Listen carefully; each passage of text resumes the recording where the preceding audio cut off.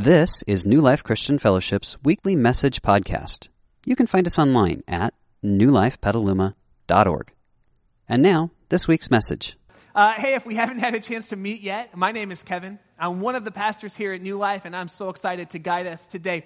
If it's your first time here, welcome. So glad you're here. I want you to make yourself at home. So if that means going out to the lobby, grabbing a cup of coffee, grabbing some tea, bringing it in, that's fine. If you want to kick your shoes off, kick them off, get comfortable. If you spill, no big deal. We always tell people, you're more important than a carpet square. So if making you comfortable by bringing in some coffee opens the door for you to be able to encounter God, I'd rather have you bring coffee in and spill. No big deal. When you walked in, you should have got a program that will tell you where we're going today. It's got a card that says start here. That's our connection card. I would ask everybody on good faith just to fill it out. I've got so much to talk about today that I'm not going to spend a ton of time there, but fill it out because we're going to use it a little bit later. In your program, you've got some teaching notes, and I will warn you right up front, there is too much on there, and it's my fault. I put too many notes on there, but here's why. The topic we're going to press into today, it's one that the church has largely been silent about throughout the generations, and I just had a lot I wanted to say, so my hope would be that you take it home, you talk about it, and here's the best part. If you're married, you can say, hey, Kevin said that. I don't know about that. What do you think about that? Yeah, that was all Kevin's idea, but it might be a good one, and I can take the blame, and you can take the credit if it works out well for you, so that's pretty good. So grab your notes. We're in a series called Modern Family that has just been fantastic. Hasn't it been a good series for us, church? Yeah, it's been great.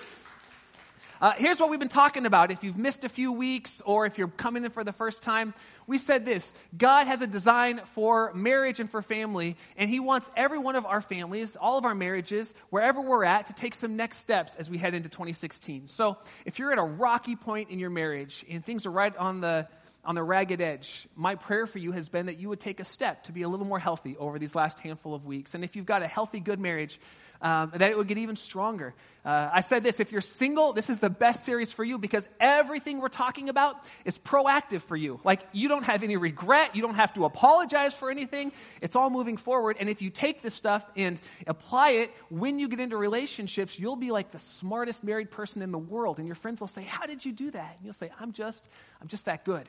So go ahead and enjoy it where we are. Today, we're talking about intimacy. And we're going to talk about 4 different levels of intimacy, including sex. We're going to have a sex talk today, and here's why I thought it was appropriate. Next Sunday marks our church's 18th birthday, so we're grown-ups, and it's time to have a sex talk because we hit 18. Now, here's why I want to talk about this. And I said to you last week, this is going to be a PG message. Nothing crude, nothing inappropriate, but parental guidance is suggested. And I encouraged you, if you've got kids who are about 6th grade and up, bring them in with you. Bring them in with you, because the stuff that we're going to be talking about, I guarantee they're already having conversations. Guaranteed. And God's desire would be that we would be able to, as a community, partner together, have conversations. And so everything I'm going to say, I think, will be really helpful. They're already talking about it, but I will warn you, it's going to take some conversation going home. But I said, if my daughter, she's our oldest, if she was in 6th grade, I would absolutely have her in here so that we could have some conversations. And I see some of you are here, and I think that's fantastic. And some of you parents decided to keep your kids in their various ministries right now, and you're just testing it out this service, and you're going to bring them in next service if it's good. And I think you will be happy that you did.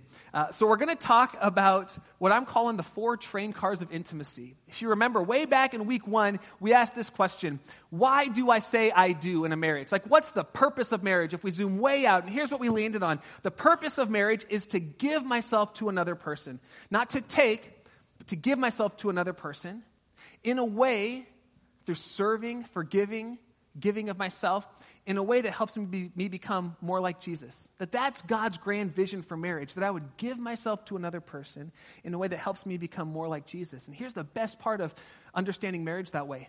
The harder your spouse is to love, the more opportunity you have to become more like Jesus by giving yourself to that person.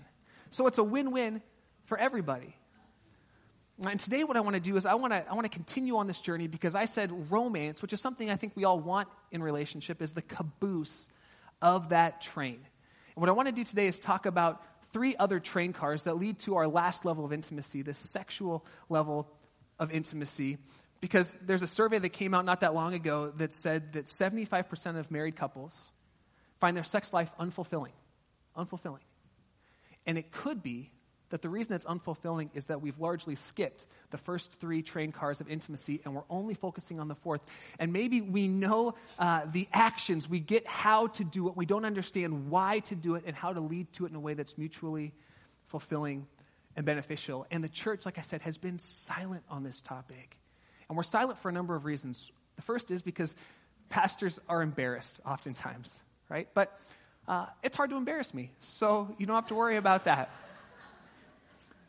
But because pastors are often embarrassed, if you grew up in church like I did, the sum and total of sex conversations that you had in church probably went something like this. Sex is bad, sex is dirty, don't talk about it, don't think about it, but when you get married, have a lot of it with your spouse. That's an odd thing for the church to say, isn't it? Can we just be honest? But we're just embarrassed to talk about it. I got an amen. I think churches are afraid that we will ruffle some feathers when we have these types of conversations. But the truth is, at New Life, we've never been afraid to ruffle a few feathers in honest, open dialogue. I think some of the reason why pastors don't talk about sex is because we're terrified that if we open up Pandora's box by telling the truth about sex, that I think they're scared that their church members won't know what to do with that information and they'll go crazy. But I'll tell you what, I trust you as a church. I believe that armed with the truth about God's design, we will make the choices that God designed for us to make and will only lead to freedom. So I want to talk about sex, the truth of it. And here are a few things we just need to lay out up front. Sex is good. It's not bad. It's not ugly. It's not dirty. It's not taboo. And we do a disservice to ourselves and a disservice to our kids. And quite honestly, we do a disservice to God who created sex when we have this mindset that it's a bad thing. Sex is good. And sex is a gift. Did you know that? God gave it to us as a gift, not solely for the purposes of procreation. If that was the case, you could just shake hands and become pregnant and it'd be done. But that's not the case. There's supposed to be a level of enjoyment to it. It's good. It's a gift. And sex has guidelines. We just saying that God is a good father. And like any good father, God loves to give good gifts to his children. But we all know that any good gift outside of the guidelines can be destructive. So God gives us a good gift and he gives us guidelines so that we can get the most out of the gift. Because even the best things in life, if they aren't used properly, can be painful. And I learned that back in 5th grade. My twin brother and I, we rode our rollerblades downtown to downtown Glendora, met some friends there, and we'd always go to this candy store called Martha's Candy Shop, and it was amazing. And the big thing back in the late 80s, early 90s were pixie sticks. But I'm not talking about the paper, little tiny wimpy pixie sticks. I'm talking about the plastic tube, looks like a lightsaber pixie sticks. It was like 3 feet of sugary goodness. And so we'd put our 50 cents down, we'd grab our pixie stick, open it up, and we'd start to shoot it. And it was delicious. The surge of energy going through you was great. But one day my friends and I got this idea. We said, well, if it's good to eat the pixie stick, maybe there's other things we could do with the pixie stick. And we'd made up something that we called pixie sniffing. Yes, it's just like it sounds. My friends and I went outside to a public table in downtown Glendora. We made little lines of sugar, and then we snorted flavored sugar up our noses. Can I tell you? That was the worst feeling in the world. It was horrible. It was really bad. But here's what I learned. Even the best things, flavored granulated sugar, even the best things outside of the proper guidelines can be painful to us. And so God gives us good gifts, and he gives us guidelines so that we can get the most out of the gift and so that it does not cause pain. And sex is good. It's a gift, and he gives us guidelines because outside of it, it can cause pain. So what I want to do today is start off with the first place that God talks about sex. Where does he lay it out? And it's in the very beginning of our Bible. We're going to look at the gift. We're going to look at the guidelines. It's in the book of Genesis. And just to give us some backstory, the first couple chapters of Genesis are God telling us how the world was created. And so we get to Genesis chapter 2, and he gets specifically to people, to men and women, and how they were created.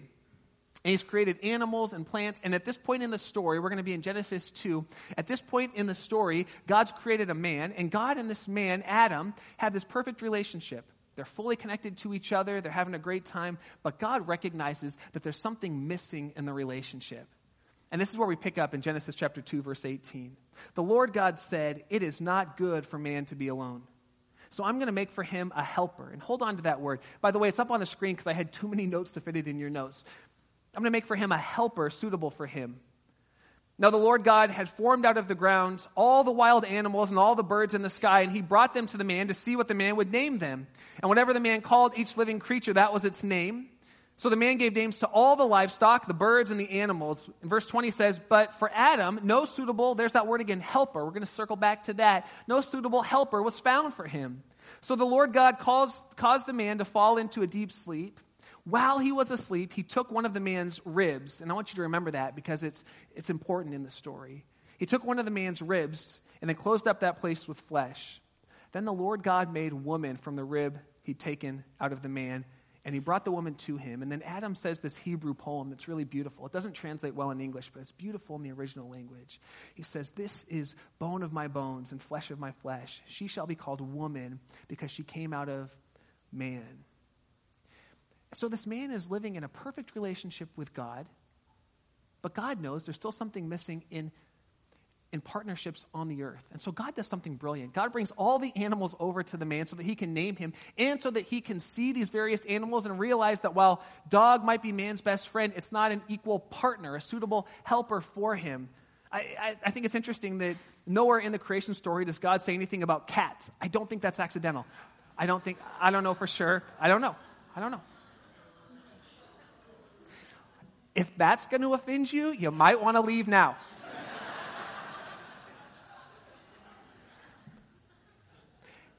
And it says, "But no helper was found." And that word helper is an interesting word. It literally means partner. Partner. Actually, in the rest of the Bible, God refers to himself that way. He says, "I'm your partner. I'm your helper." And when we think about God, we never think that God is like our servant, right? We think that God is with us in partnership. And it's the same idea here. The woman's not created to be a servant. She's created to be a partner. And he goes even one step further to show this. He takes a man's rib, which is right in the middle of his body, not above so that the woman would rule over him, and not below so that she would be seen as subservient to him. But he takes from the man's rib right in the middle of the man because she's his partner, his co-equal in this world. And from that creates a woman. And then the author steps out of the narrative at this point, and he gives us the context for why God brought the two of them together. Verse 24 says this: "This is why a man leaves his father and mother, and he's united to his wife, and they become one flesh. And Adam and his wife were both naked, and they felt no shame." The idea of uniting and two becoming one in the context of marriage, husband to wife, wife to husband, is not that two people just kind of join things together, but that two people actually become one. There's a commingling of spirit, commingling of body, commingling of soul, commingling of everything. In this context, there's complete vulnerability and transparency and freedom. And we know that because he says the people were naked and they felt no shame. They felt no fear of being exploited by another person in their vulnerability. They felt no embarrassment about their bodies.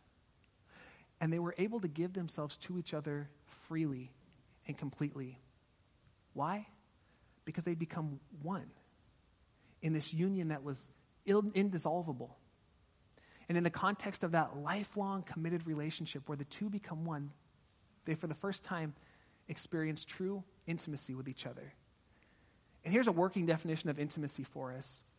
It's the sharing of our innermost world with another person. It includes sex, but again, that's just one train car in the intimacy train. It's the sharing of our innermost world, our thoughts, our dreams, our hopes, our desires with another person in a completely safe relationship where we're together forever. And then in the context of that kind of intimacy, notice where God gives the gift. It says God blessed them.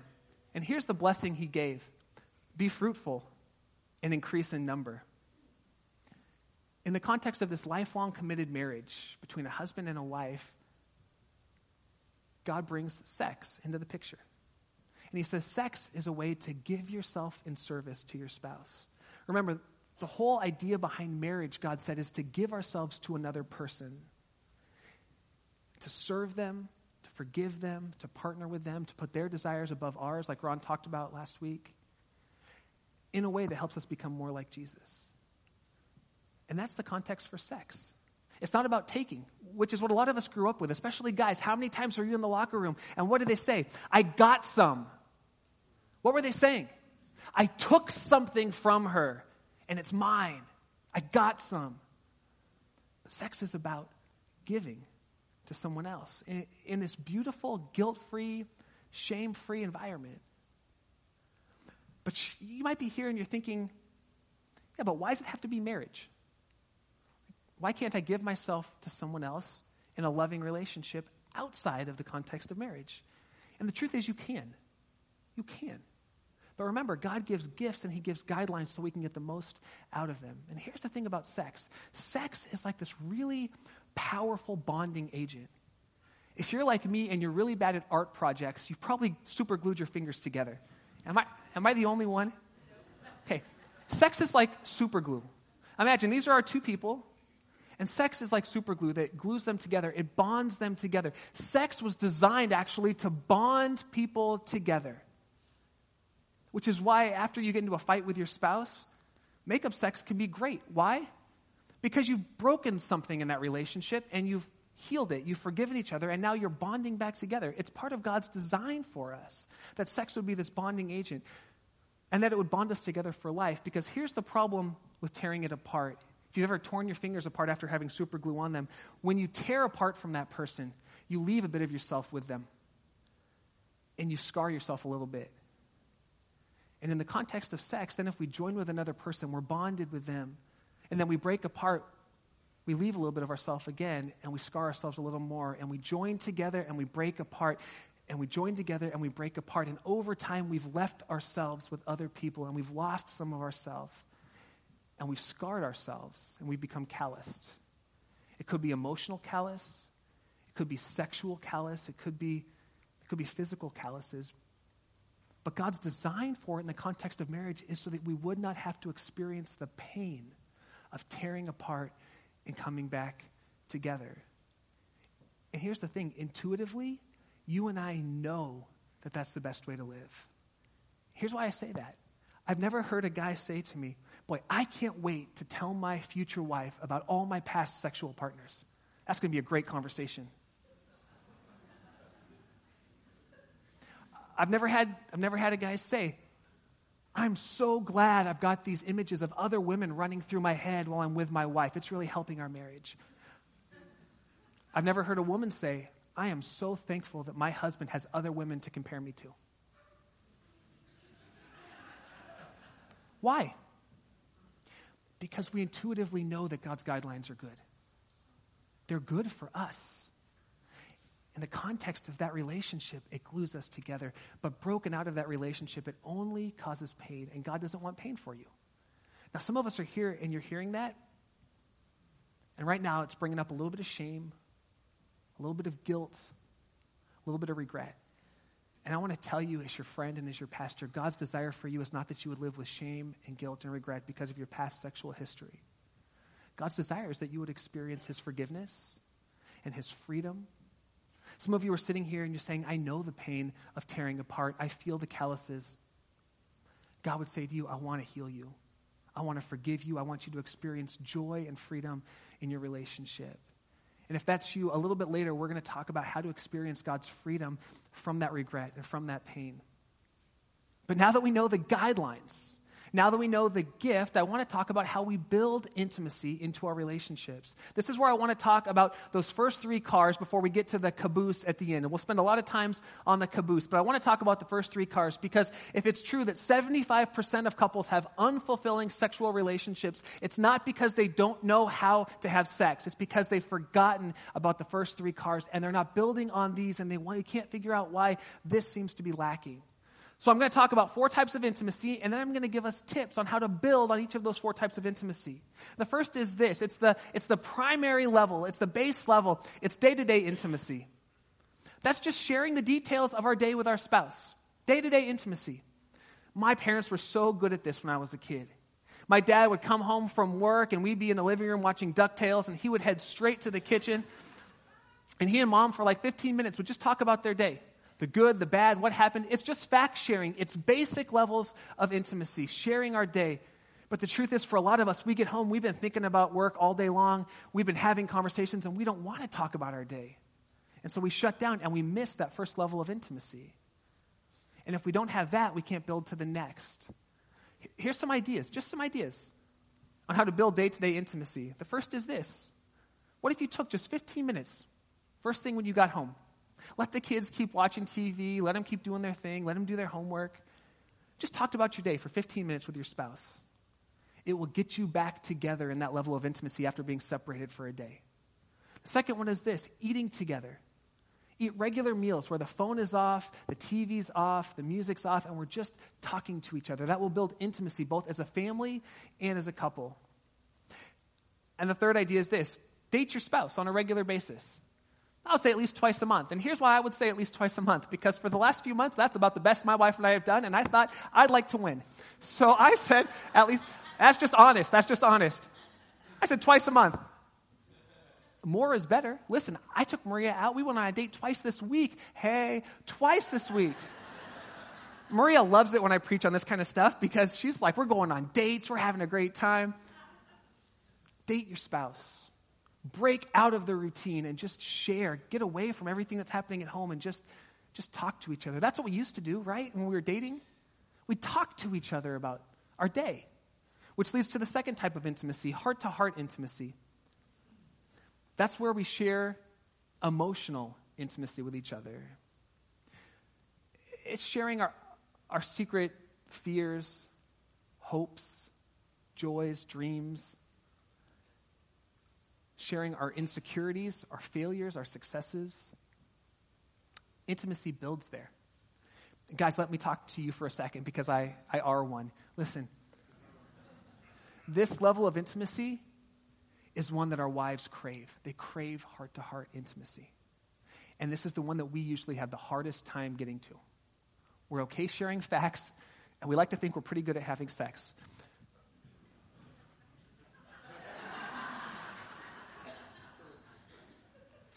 But this one's tough. This one's tough for us. Can I encourage you, fellas? Press in here. Press into the second level of intimacy. Here's a couple ideas on how to do it. Make an intentional list of questions that you want to ask your spouse. In fact, I'm here to help. So I actually found 9 sets of questions for 9 different date nights to help you do this. You don't even have to make your own list. I did it for you. All you have to do is go and download tinyurl.com/NL date night. That's 9 dates worth of questions right there. That's almost half a year. We talk about how in love we were when we were first dating. You know what you did when you were first dating? You talked on this level. What are your hopes? What are your dreams? What are you afraid of? And it built intimacy together. Let's rebuild that. The third type is this, soul-to-soul intimacy. It's when we experience that deep relationship with God and we share the journey with our spouse. We pray together, serve together, worship together. That's soul-to-soul intimacy. We put God first in our life, in our family, in our finances. I can tell you a couple ways to grow in this would be talk about what you're learning in your times with God. Just talk about it. Maybe read a Bible verse together and just talk about it together. Pray together. And I know that can be awkward, especially starting out to pray together. So start small. Pray at a meal. Pray in the morning. Just pray for your day together. Just start off small. It doesn't have to be like a big 15-minute prayer, but start praying together and then build on it. And then serve together. One of my favorite things to do with Maria is she's on one of our worship teams. So once a month she leads worship and she plays keyboard. And so the days when she's playing keyboard and I'm preaching are some of my favorite days. Because we get up, we get here, we get the kids here. I watch her use her gifts and abilities and it just draws me to her. And then she watches me preach and use my gifts and it draws her to me. It just builds that soul-to-soul intimacy together. And we leave the day exhausted but fulfilled and actually closer together. Because we were doing this together. Find something you both enjoy in service to God and do it together. It will build that soul-to-soul intimacy. And then we get to the last one. Body to body. Physical intimacy. I want to talk first about some roadblocks to this because we all have them, but it's awkward to talk about them sometimes. So rather than you having to talk to your spouse, I'll do it. And then you can go home and just talk about the notes and say, yeah, Kevin said that. That's weird. We should try it. That's good. Okay? Let's talk roadblocks to physical intimacy. The first is fatigue. I used to think that was only something that people said to get out of having sex. Now I have kids and I work and I realize we are exhausted at the end of our day. Fatigue is big. Get a good night's sleep. Figure out the right times as a couple to be together and then set aside that time. Our past follows us. It's got like an invisible bungee cord, our past does, and it slings into the future when we're least expecting it. Your past could be blocking your physical intimacy with your spouse. Maybe you felt unloved as a child, and it's causing you to feel vulnerable and unsafe. Maybe you were abused sexually, physically, or emotionally, and now whenever you try to open yourself up to be with your spouse, you find yourself closed off and scared, and it's nothing they did, it's your past. Can I say, if that's you, we've got a counselor, and actually his information's on the back. There's a guy in our church, he's a counseling intern, he's so good, his name's Marty. His information is here. If that's you, I want to encourage you, give him a call. It's a fair cost for counseling, and he's an excellent counselor. But that stuff in your past will affect you in your present and will affect your future. It could be past sexual encounters that are robbing you of joy today because you haven't been honest with your spouse and you haven't forgiven yourself and experienced God's forgiveness. It could be pornography. I want to talk about this for a second because this is one of the few times when I got an email from somebody and they said, I'm never coming back to your church because you talked about that. They said, a pastor shouldn't talk about that. But like I said, we're not going to shy away from anything here. When I was 18 to 22, I had a pornography addiction, multiple hours a day. And I thought it was a private sin. And I thought it didn't affect anybody else. This is just my thing. No one even knows about it. It ended a relationship in college. And had I not gotten help and dealt with it and found accountability and taken steps towards freedom, it would have hurt my relationship with Maria. It's not a private problem. It's not a private sin. It affects relationships, even if we don't think it does. And if you're here and you're struggling with pornography, I want to encourage you, get help. Find accountability, someone of the same sex. Pray together, talk together, take some next steps. Come talk to me if you need some next steps on that. Another thing that's a block is unrealistic expectations. Friends, we are bombarded with sexually explicit pictures and ideas everywhere, and it leaves us with a feeling that, your wife should look like Pamela Anderson and you should look like David Hasselhoff, or someone else that you find attractive.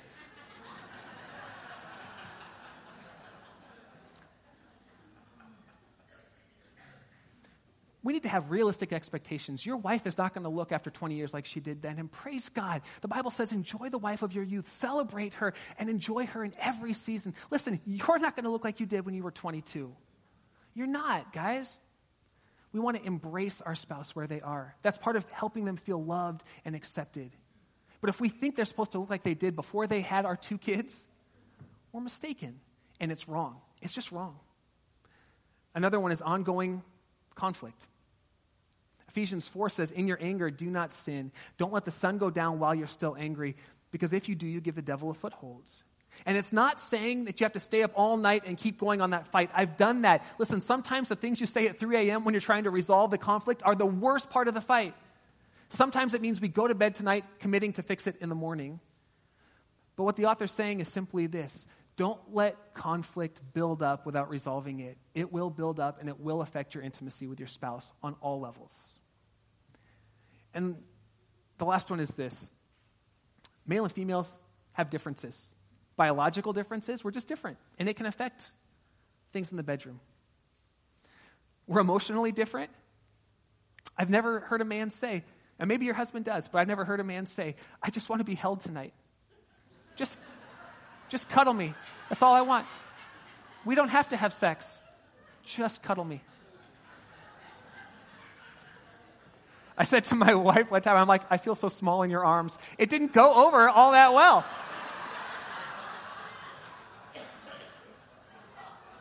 Let's just acknowledge that husbands and wives, men and women, are different. We're different.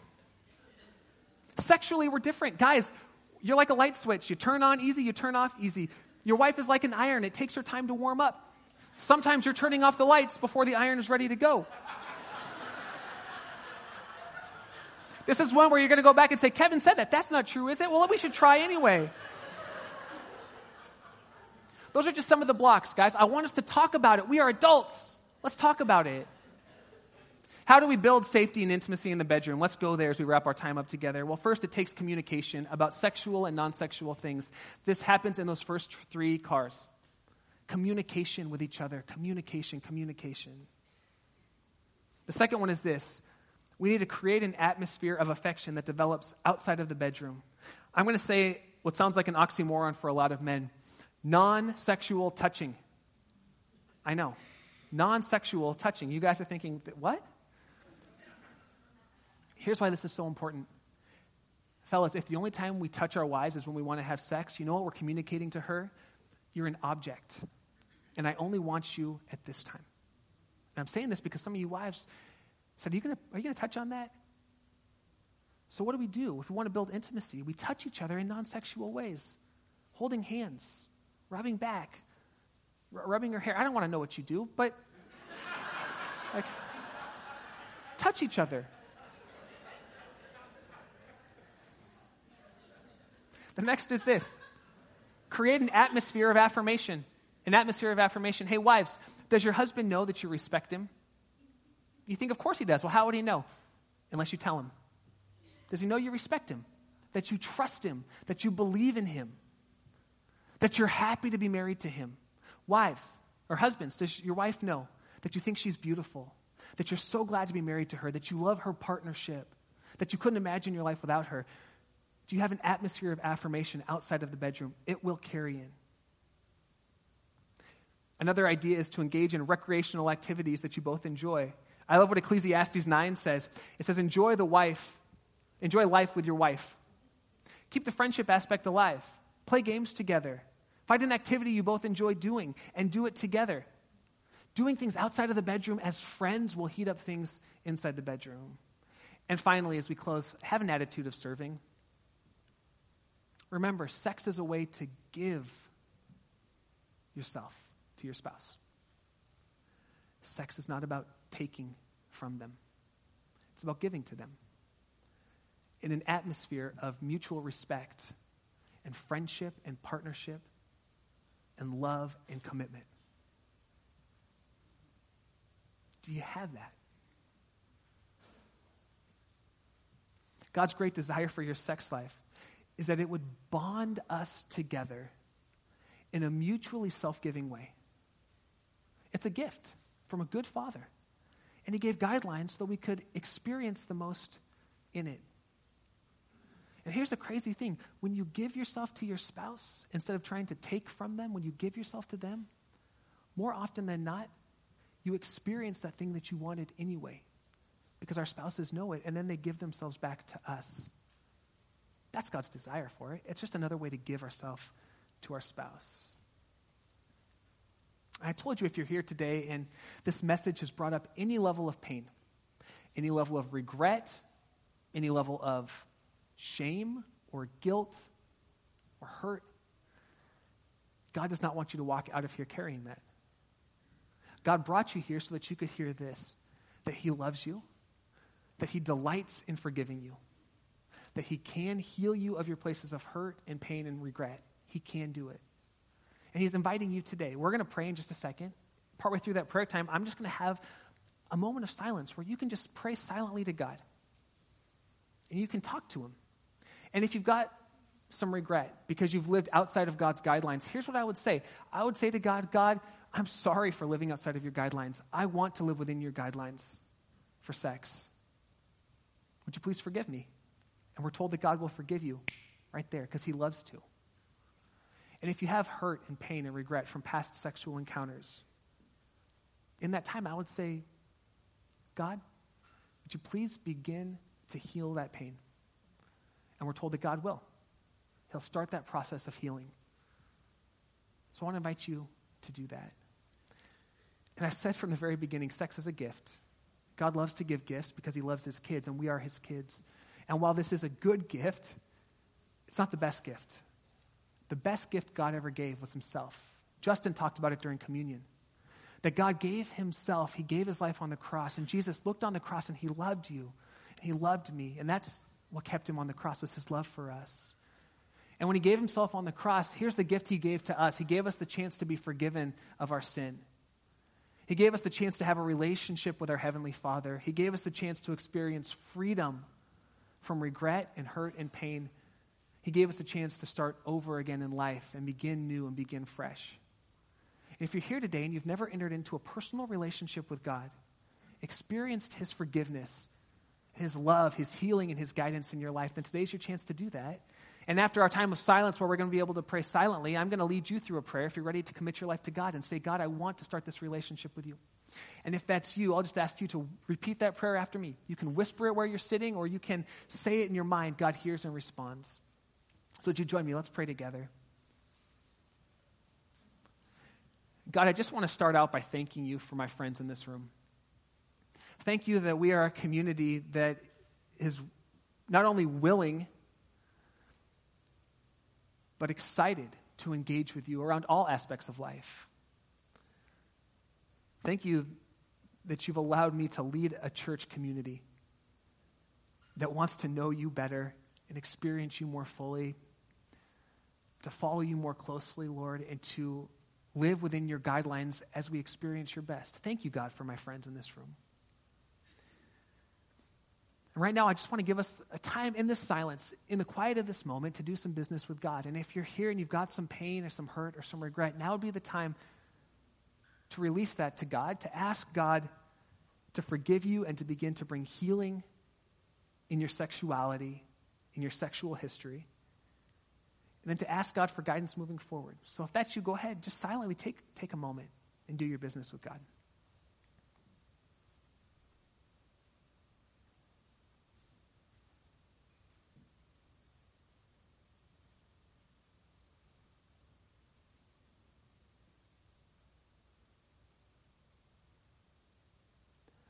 I pray for my friends, Lord, who might have some hurt, shame, guilt, fear because of past sexual experiences, because of things around their own sexuality.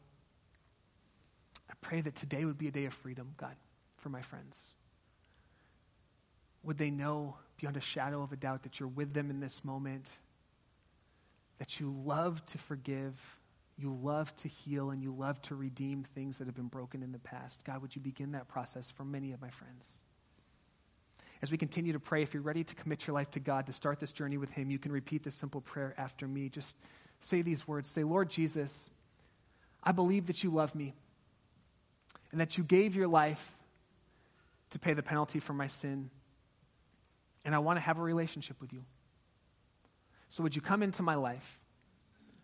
Would you forgive me of my sin and fill me with your Spirit? And would you show me what it looks like to walk with you every day from this day forward, even as I walk into eternity? I pray these things in Jesus' name. Amen. Amen. We hope you enjoyed this week's message. You can find more information about New Life, including contact information, at newlifepetaluma.org. Thanks for listening.